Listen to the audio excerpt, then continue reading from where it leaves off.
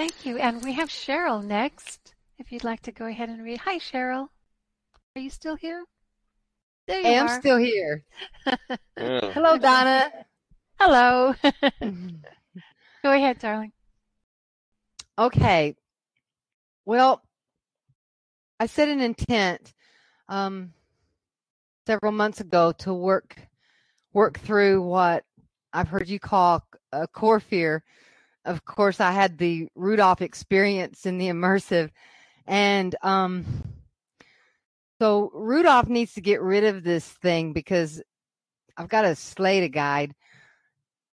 I've hit it a couple of times, and the first couple of times I just felt like the Cowardly Lion. Put up your dukes. It was just so big.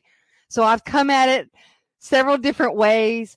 I got a whole box of courage badges and dumped it on it.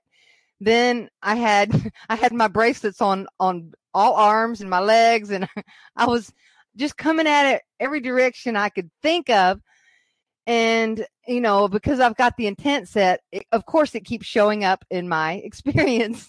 And so I keep bumping into it, and I've gotten really acquainted with this all the way, I think, to the being level of how this thing feels. And it is definitely something I need to get rid of. So I hate to keep bringing this up, but it's just the same one. Is there any way to come at these big ones? Is there any more tools that I can dig out of a toolbox somewhere? I don't know what I'm trying to really ask. Is there other ways to come at these fears besides just waiting for them to manifest and then deal with it right then? I mean, I'm letting it manifest. Well, I don't have a choice right now, really, but when it does manifest, right now I have so much work to do on it. It's just so big. It's just a little overwhelming, and I'm just like the Cowardly Lion. Put up your dukes, it's just kind of silly. So, Well, one of the things you can do, Cheryl, is you don't have to get rid of it all at once. Realize that this is a process that will take time. If you can just shrink it a little bit, that is a win. That's a good thing to do. Just shrink it some. And if you can keep shrinking it over a year or 2 years or even 5 years, then eventually you're going to get it to go away. So it doesn't have to be an all or none kind of a deal. And one of the things you should have in your mind, which it seems you do, is a very strong intent that I am going to get rid of this thing. Not just that I'm going to try to get rid of this thing. That kind of leaves in the possibility of failure, but that you are going to get rid of this thing. And when you feel it start to affect your choices and your feelings, don't push it under the rug, but just don't go there with it. Don't take charge of your feelings again and say, nope, not going to get sad, not going to get angry, not going to get, upset with this fear, and clear your mind and just go on. In other words, don't let it assume control over your choices. So just by having a very strong intent that I will beat this thing, I will overcome it, I will make it shrink, and that intent will, in fact, actually make it happen, because the future probability will start to change in your favor, and it will start to weaken just with a very strong positive resolve that you will get rid of it. Again, not that you're going to try, that you're going to. And with that, you'll notice that it will try to come back. Again, the fear always tries to push back. It'll start to come back and even be more scary.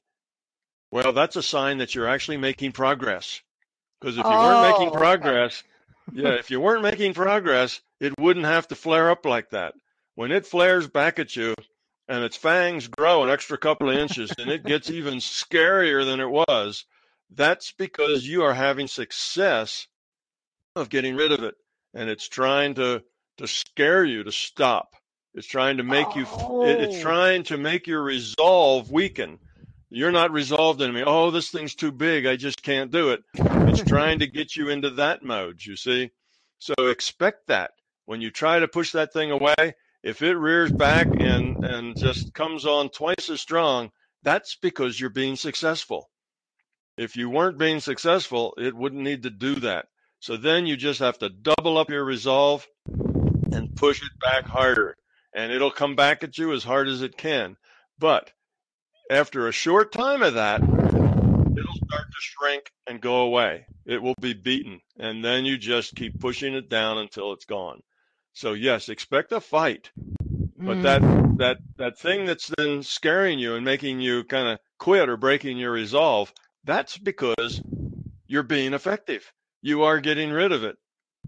And that's its response to you being successful. So take that as a positive, just to bear down and stick with it and keep pushing. And yeah, it may be a tough week or two or three, or even a tough month or two or three, but you will eventually tell it that you are the boss. You will get rid of it, and it will go, and then it will start to leave. So just that resolve is a very important piece of it. That intent has to be, has to be sure, has to be confident that you are going to get rid of it. So stick with that, and you'll see that you eventually will win. And even though it flares up and tries to scare you into breaking your resolve, just push harder, and it'll break and it will go away. As it turns out, these fears tend to be more smoke than substance. They tend to be more paper tigers than real tigers. And it felt most like of it was growing. Yeah, it'll feel like it's growing and whatever's trying to break your resolve. So just realize they're paper tigers and smoke, and if you're persistent and push on hard enough, they will crumble. But they will put up a fight first. So yes, it'll tell you all kinds of things that are horrible. If you don't stop that, I'm going to grow twice the size, and then you'll be sorry. Yeah. So don't take that. Say, well, then I'll be twice as hard pushing you away. It was getting bigger, so I was thinking, okay, maybe this fear is really deep. It's really conditioned inside of me, and I was trying to find all these things, trying to go forward with it, and so that makes perfect sense that it doesn't want to go away, and it is growing and getting bigger, but it's because I'm getting somewhere. That is such good news. Good. Thank you so much.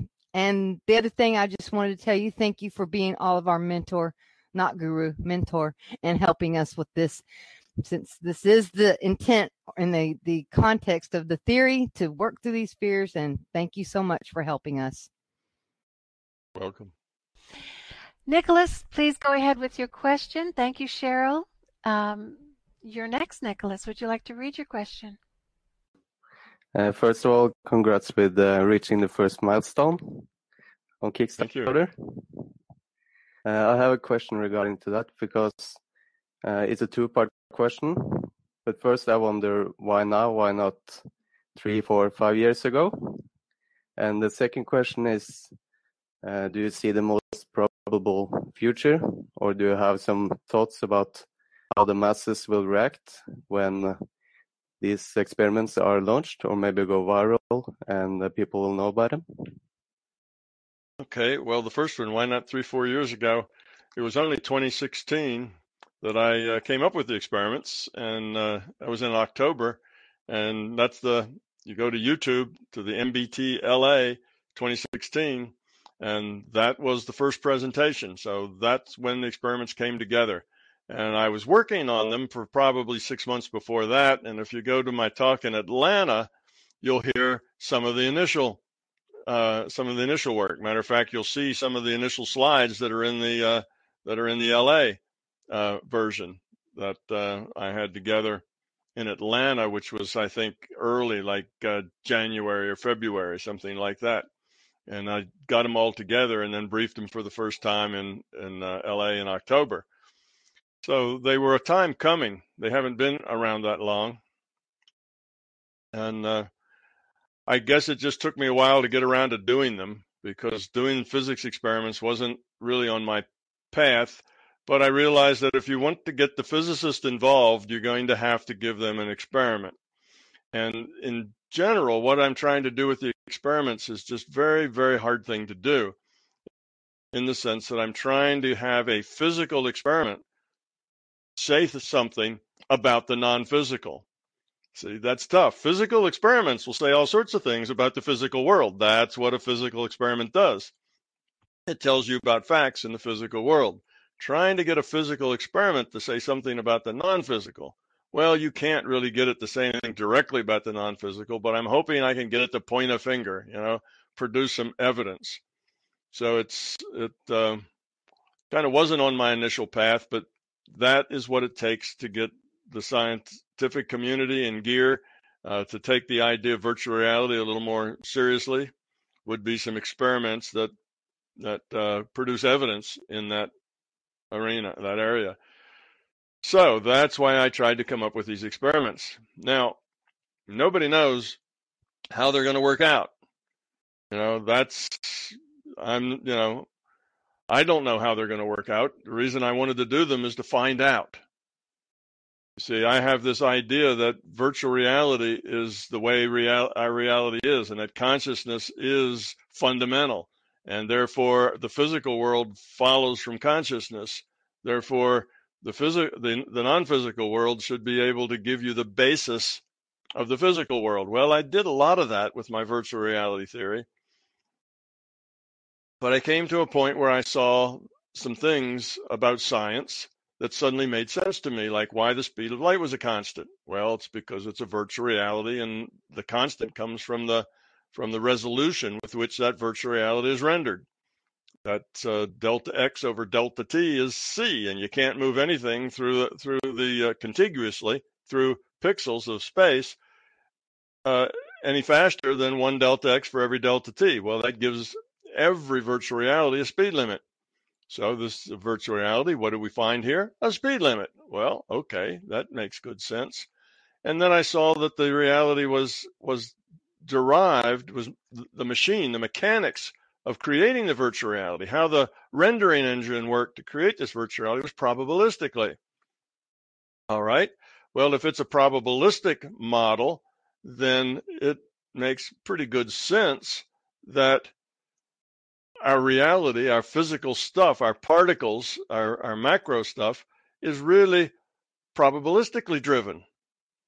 Okay, well, if that's the case, then I began to believe that I understood quantum mechanics, because the solution that the quantum mechanics have found is that they can get the right answer if they assume that the particles aren't particles, not little chunks of mass, but rather probability distributions. So that seemed to fit pretty well too. The virtual reality that is based on probability would have particles that work like probability distributions. Okay, no big surprise there either. Well, so those ideas needed some more foundation built under them. And as I looked at quantum mechanics and a double slit, I saw some other things that would seem to make sense. So I wanted these experiments to check and see whether those were right. One of the things that I thought made good sense is that in a virtual reality, the reality itself exists only in the minds of the players.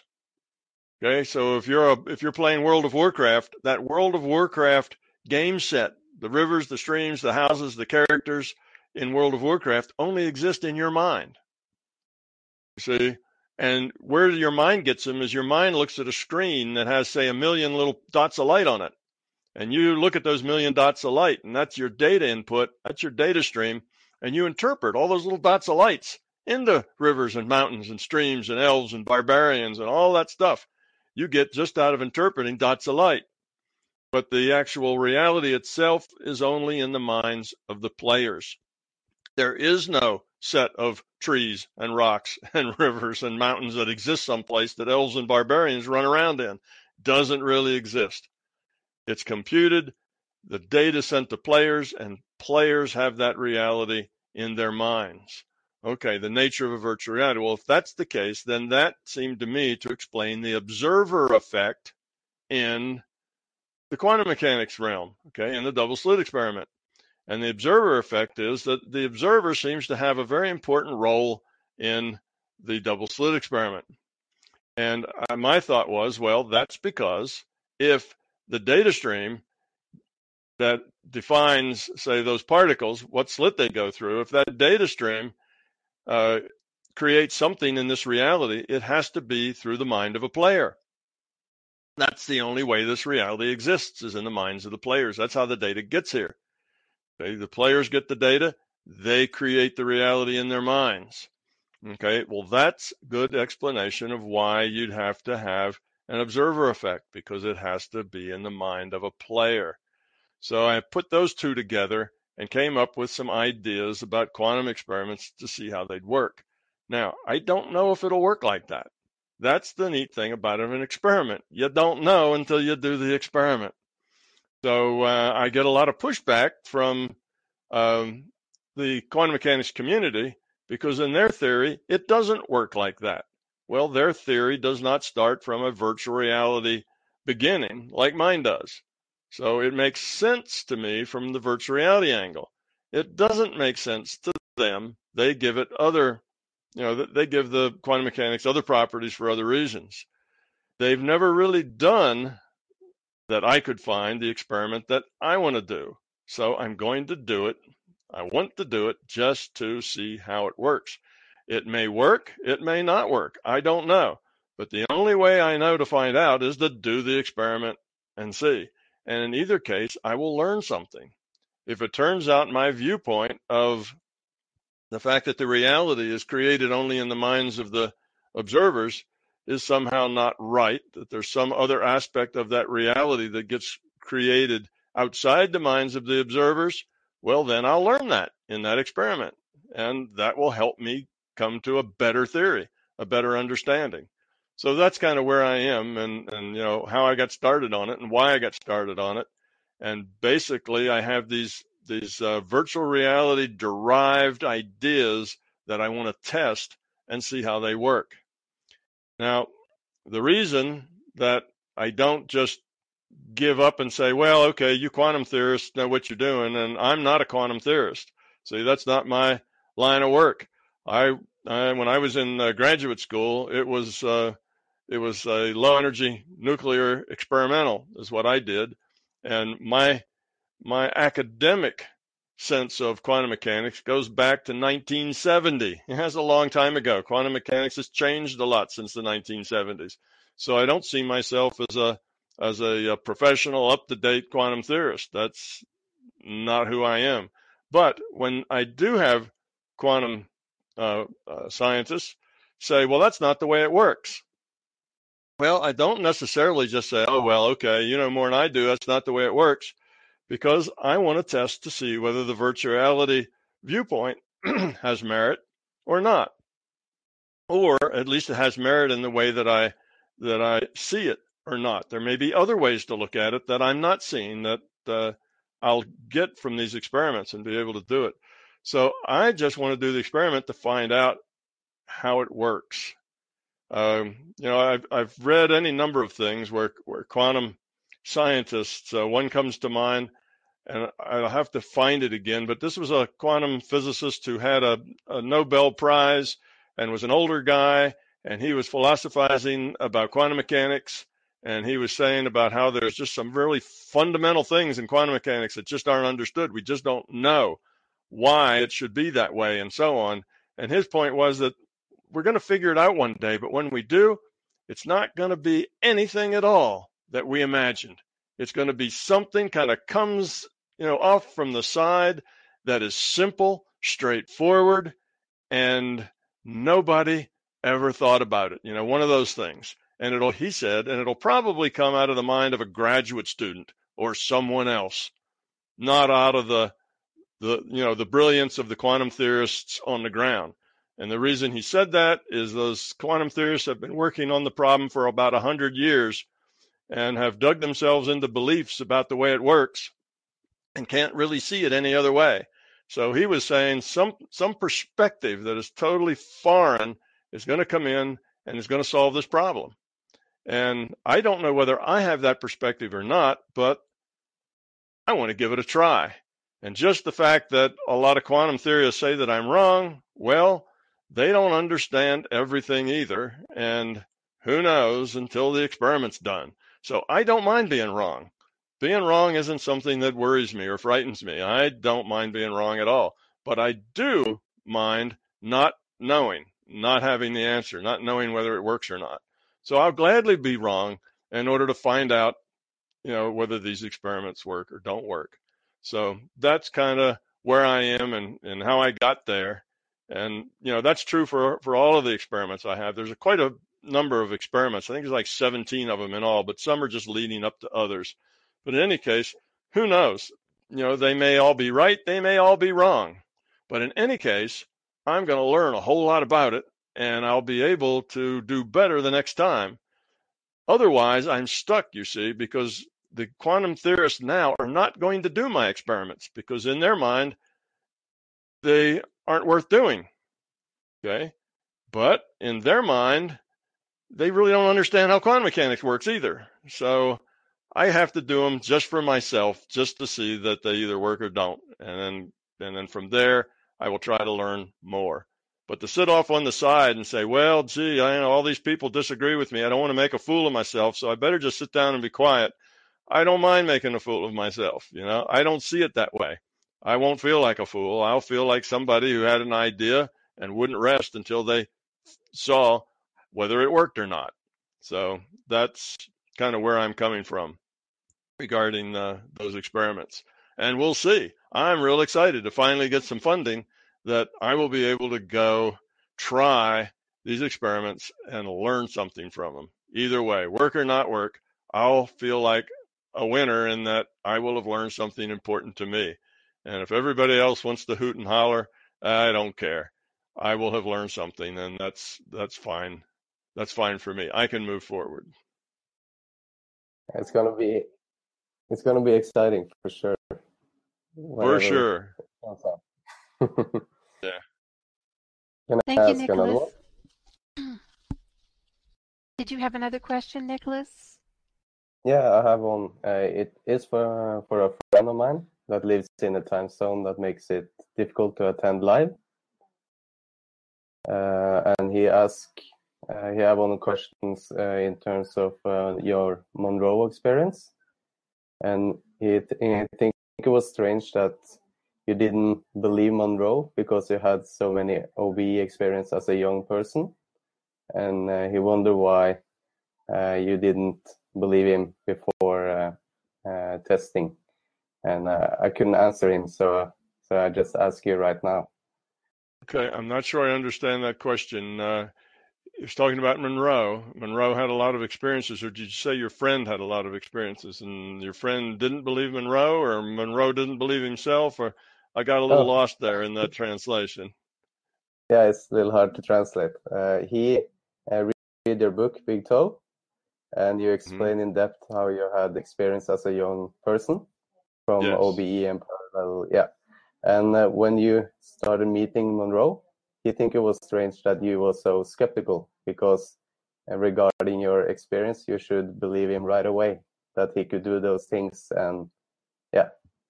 Why was I so skeptical? Yeah. When I met Monroe. Yeah. Well, at that point, I was then 20 something when I met Monroe, probably 25 or 6 or something like that, the time I met Monroe. And I hadn't been doing any of that stuff for a long time. Most of that happened to me when I was 6 and 7 years old. And then it kind of got pushed out of my realm of experience, although I still had non-physical connections all along, but I just never really thought of them. I didn't say, wow, that's weird. I talk to non-physical things and get answers, and I just figured that was just natural. Everybody did that. I didn't see that as a particular unusual kind of thing. I'd always had connections to non-physical entities, and I didn't really care whether they were imaginary or anything else. They worked. I got good information, so I used them and didn't care much about looking at it from a critical viewpoint. It just was something that worked. I didn't have enough information to know why or how. I just know it did. So I used it and never didn't pay much attention. So when I saw the book, Bob Monroe's, I'm about 90% young brash physicist with a definition of reality that says that if you can't measure it, it's not real. Although I've got this experience that I barely remember that was opposite to that. Plus, I just was able to do things with my mind after I learned how to meditate again, and debugging computer code. So I knew there was something out there that was really strange about this world, and that you could do things with your mind that you shouldn't be able to. But I didn't know whether Bob Monroe was just trying to sell books or whether he was, honest with it. And at that point, I didn't remember any of my experiences from my childhood. And it wasn't until I was out at Bob's for probably, I don't know, at least 6 months or 8 months, maybe even a year, before all that stuff started pouring back into my head about what all the experiences I had when I was younger. And the reason they poured back is because Bob came to me with an experience that he had had just the night before. He says, wow, I was really run through a series of tests last night and questions, and he started to tell me about them. And as he did, I recognized them. And suddenly, that's when it all came back. So after that, it was a different world. I remembered in detail all of my younger days, doing out of body and that sort of thing. But up until that point, that wasn't with me anymore. It was buried someplace.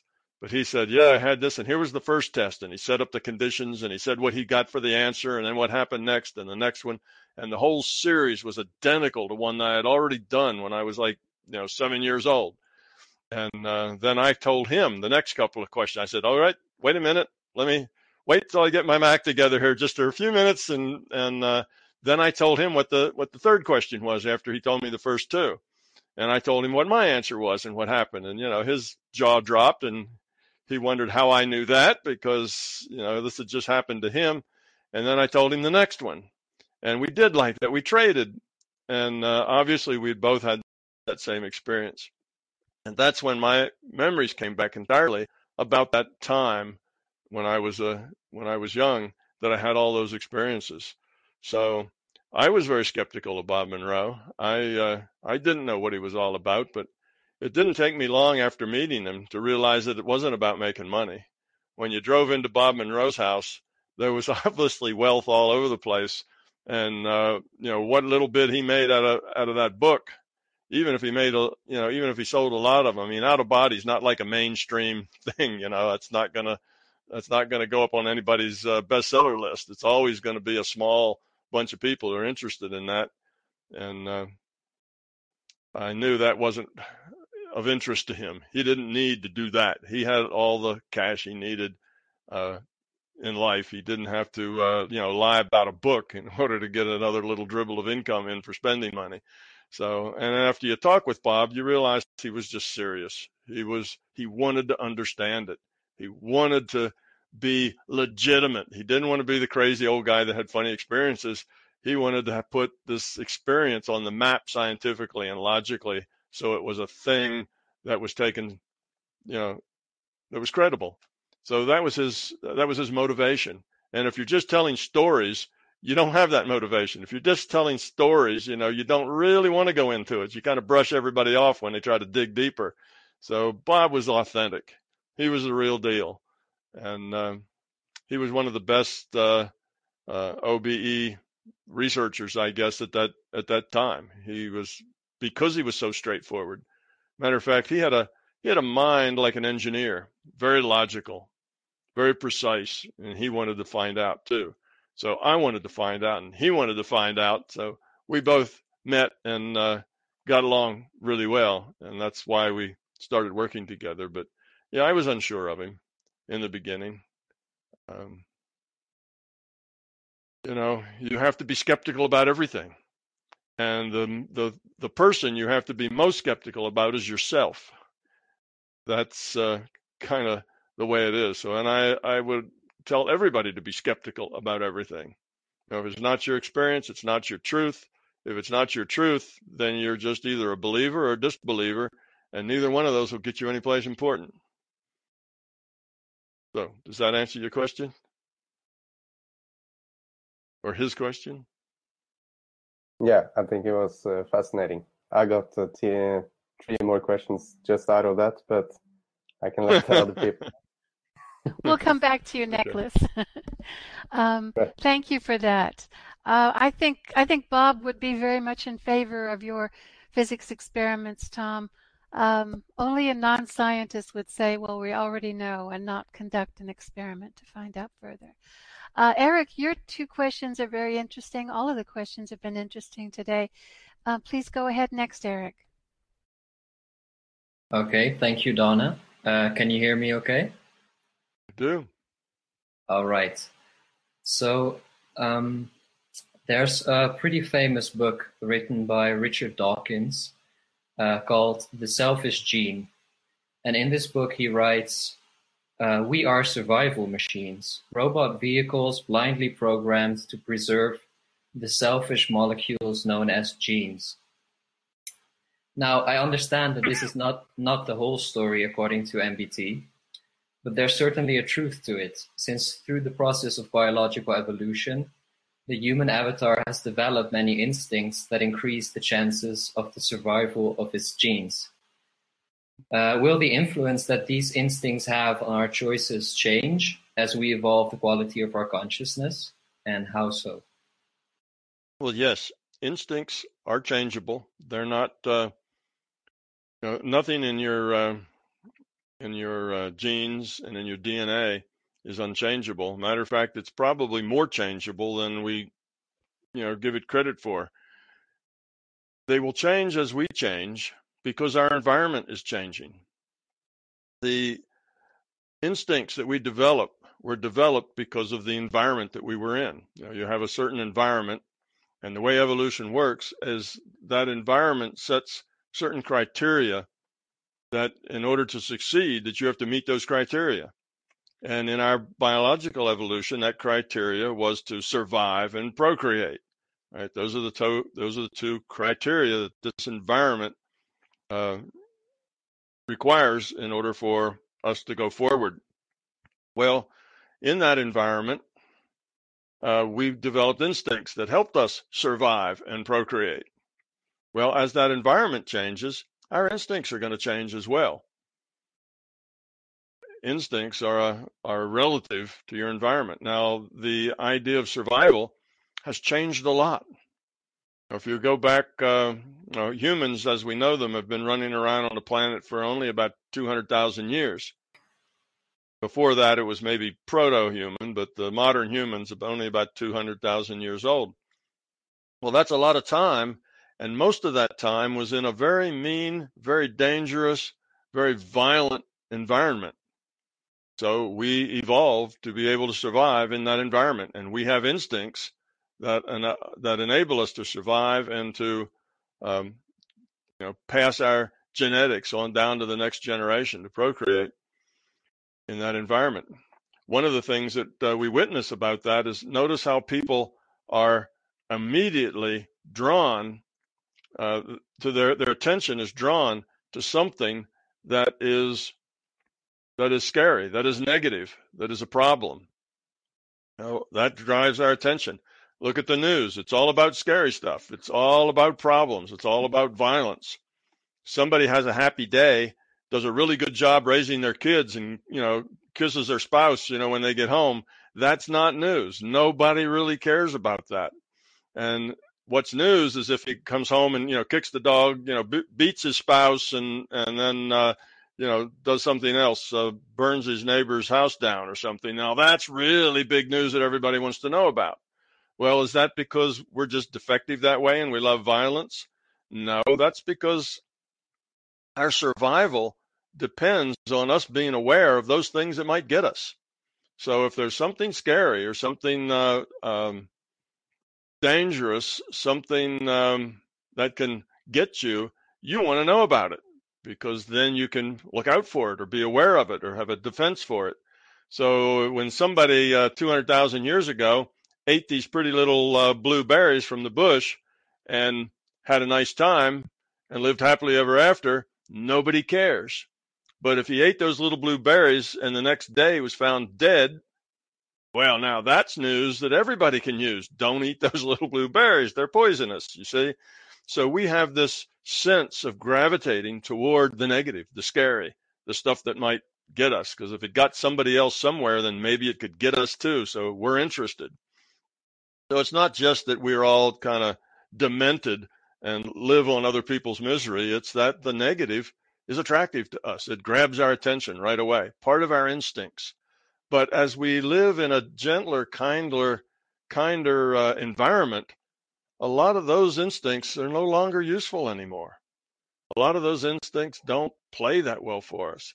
And in the last, 300 years, our environment has changed dramatically. And that is going to create pressure for our instincts to change dramatically to meet that. Now, instincts won't change quickly. You wouldn't want to have a kind of a spring in the human evolution that everything got kind for a decade and then got ugly again, and then humans would be terribly unprepared because all of their survive the ugliness genes have disappeared over that last decade.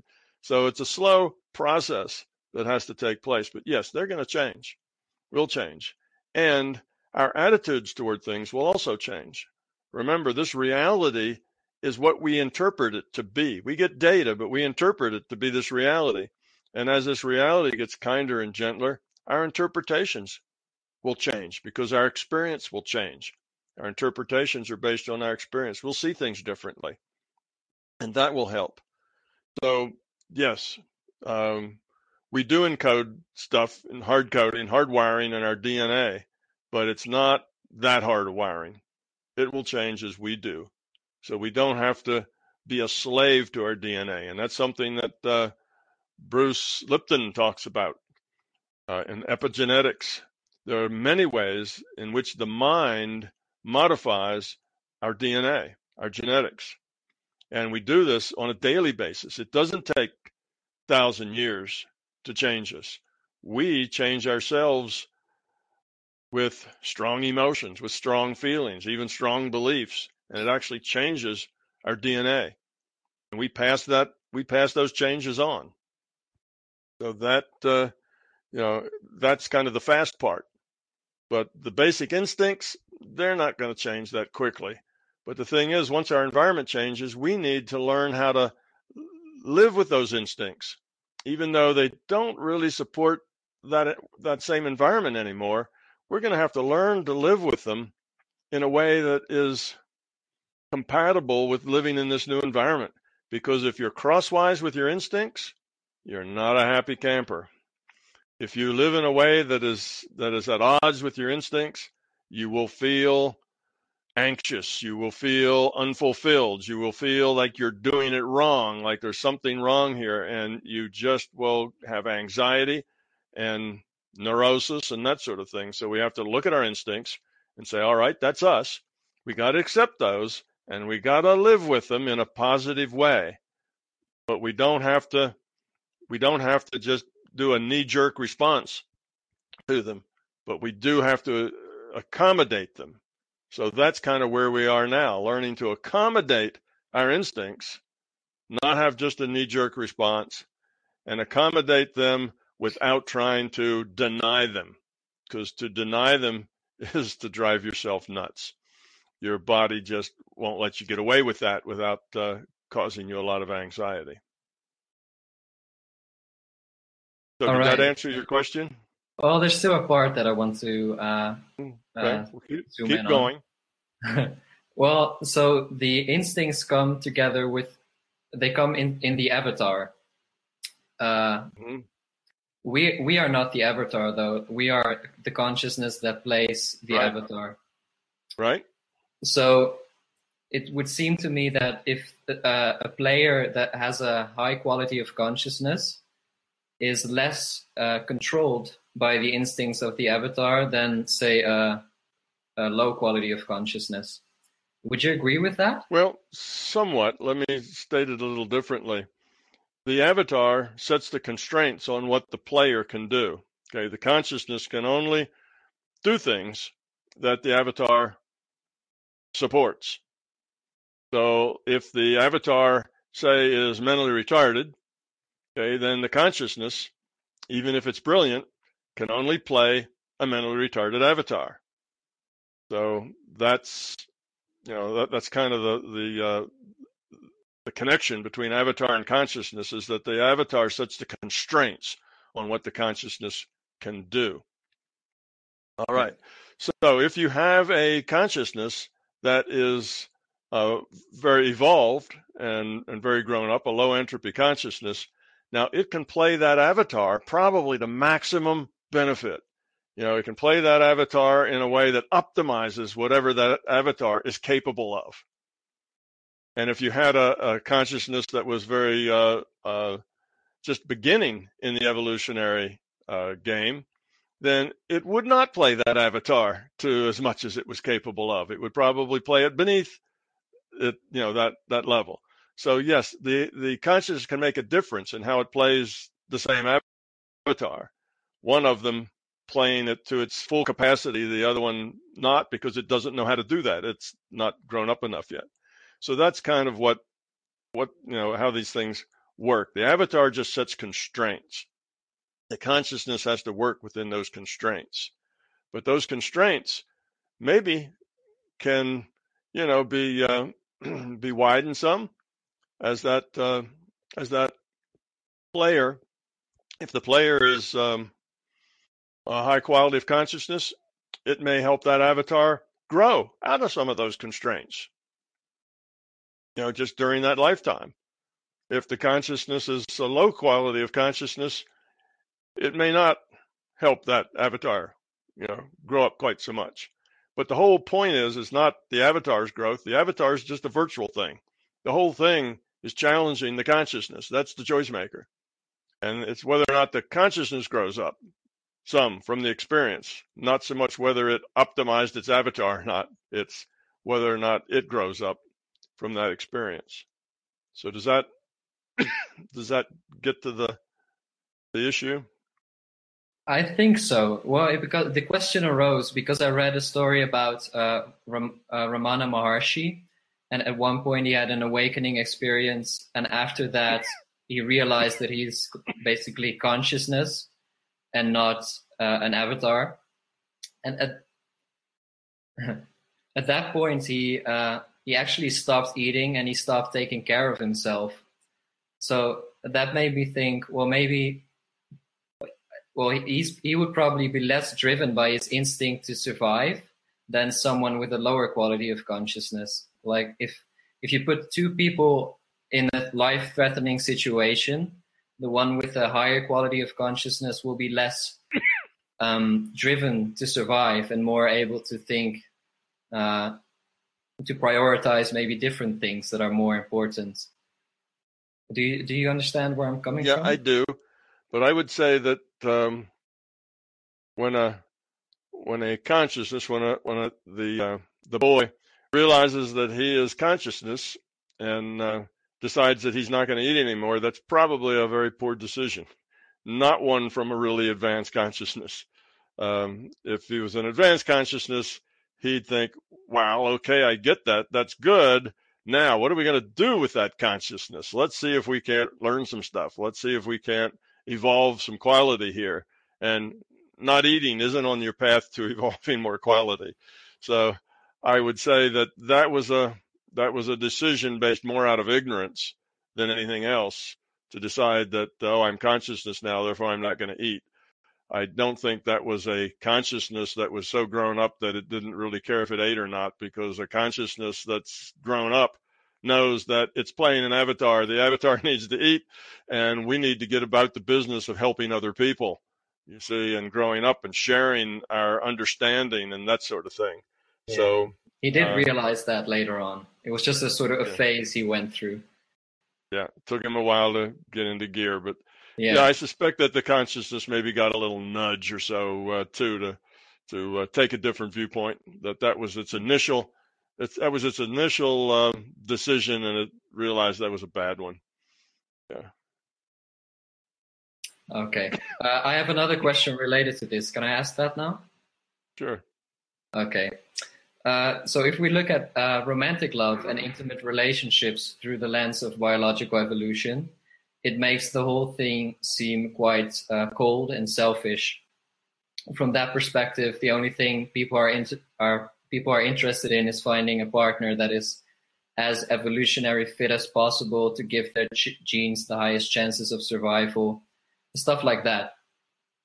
I was wondering, does MBT provide a less bleak view on romantic love and intimate relationships?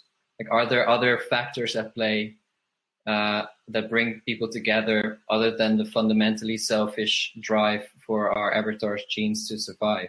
Yes, absolutely. That's similar to what I talked about in your first question, and that is just because we have instincts, that doesn't mean that your consciousness, the player, is limited by those instincts. Okay, the instincts are there, and the player has to work with them, but he's not limited by them. So a well-developed consciousness player can and will be thinking of things in much bigger terms, a much bigger picture as far as their romantic relationships. It's not just about pushing their genes forward. It's not just about that sort of thing. It's about caring, and it really is about love. Now, on the average, people aren't that high a quality in their consciousness, and they tend to get into romantic situations based on their needs. They don't fall in love so much as they fall in need. They both are driven with needs for security, needs for sharing, needs for physical connection, and is the main driver. But that doesn't have to be the main driver. You can actually fall in love where it really is about that other person and trying to give them what they need and be there for them and whatever. It doesn't have to be just about sexuality and procreation and doing as your instincts bid you to do. Again, you don't want to get crossways with your instincts. That is not a healthy thing to do. But you don't have to be a servant to your instincts either. You can have much higher, much bigger picture goals and viewpoints and attitudes and still get along with your instincts just fine. So yes, all romantic things are not necessarily just on the level of working through the instinctual impulses. Indeed, one can fall in love. One can actually go into those relationships with caring about other. And one finds that in those significant other relationships, that's where they grow up the most. That's where the challenges are. So to get into a very deep and meaningful relationship with another person is a very growing thing to do. It helps you grow. If you've got ego, that'll find that ego button and push it. If you've got any other kinds of issues, beliefs, they will be challenged. So a very deep relationship with another person is a good thing, a good growing thing. Now you can just get in it and it's all about you and you can spend your life struggling, each person trying to get everything they want and not really caring too much about what the other person wants. And many relationships are like that, and they usually are not very good relationships. Those relationships where they really do care about each other and it's not about themselves, then those are relationships that are hugely profitable in learning and growth for both people. So I wouldn't feel negative about, man, woman, instinct, have sex, make babies, let the race go forward kind of instinctual stuff. That's there, yes. That's part of our heritage, but that's not a limitation. You can go as far above and beyond that as you're capable of doing and still find a lot of value and good learning within that relationship.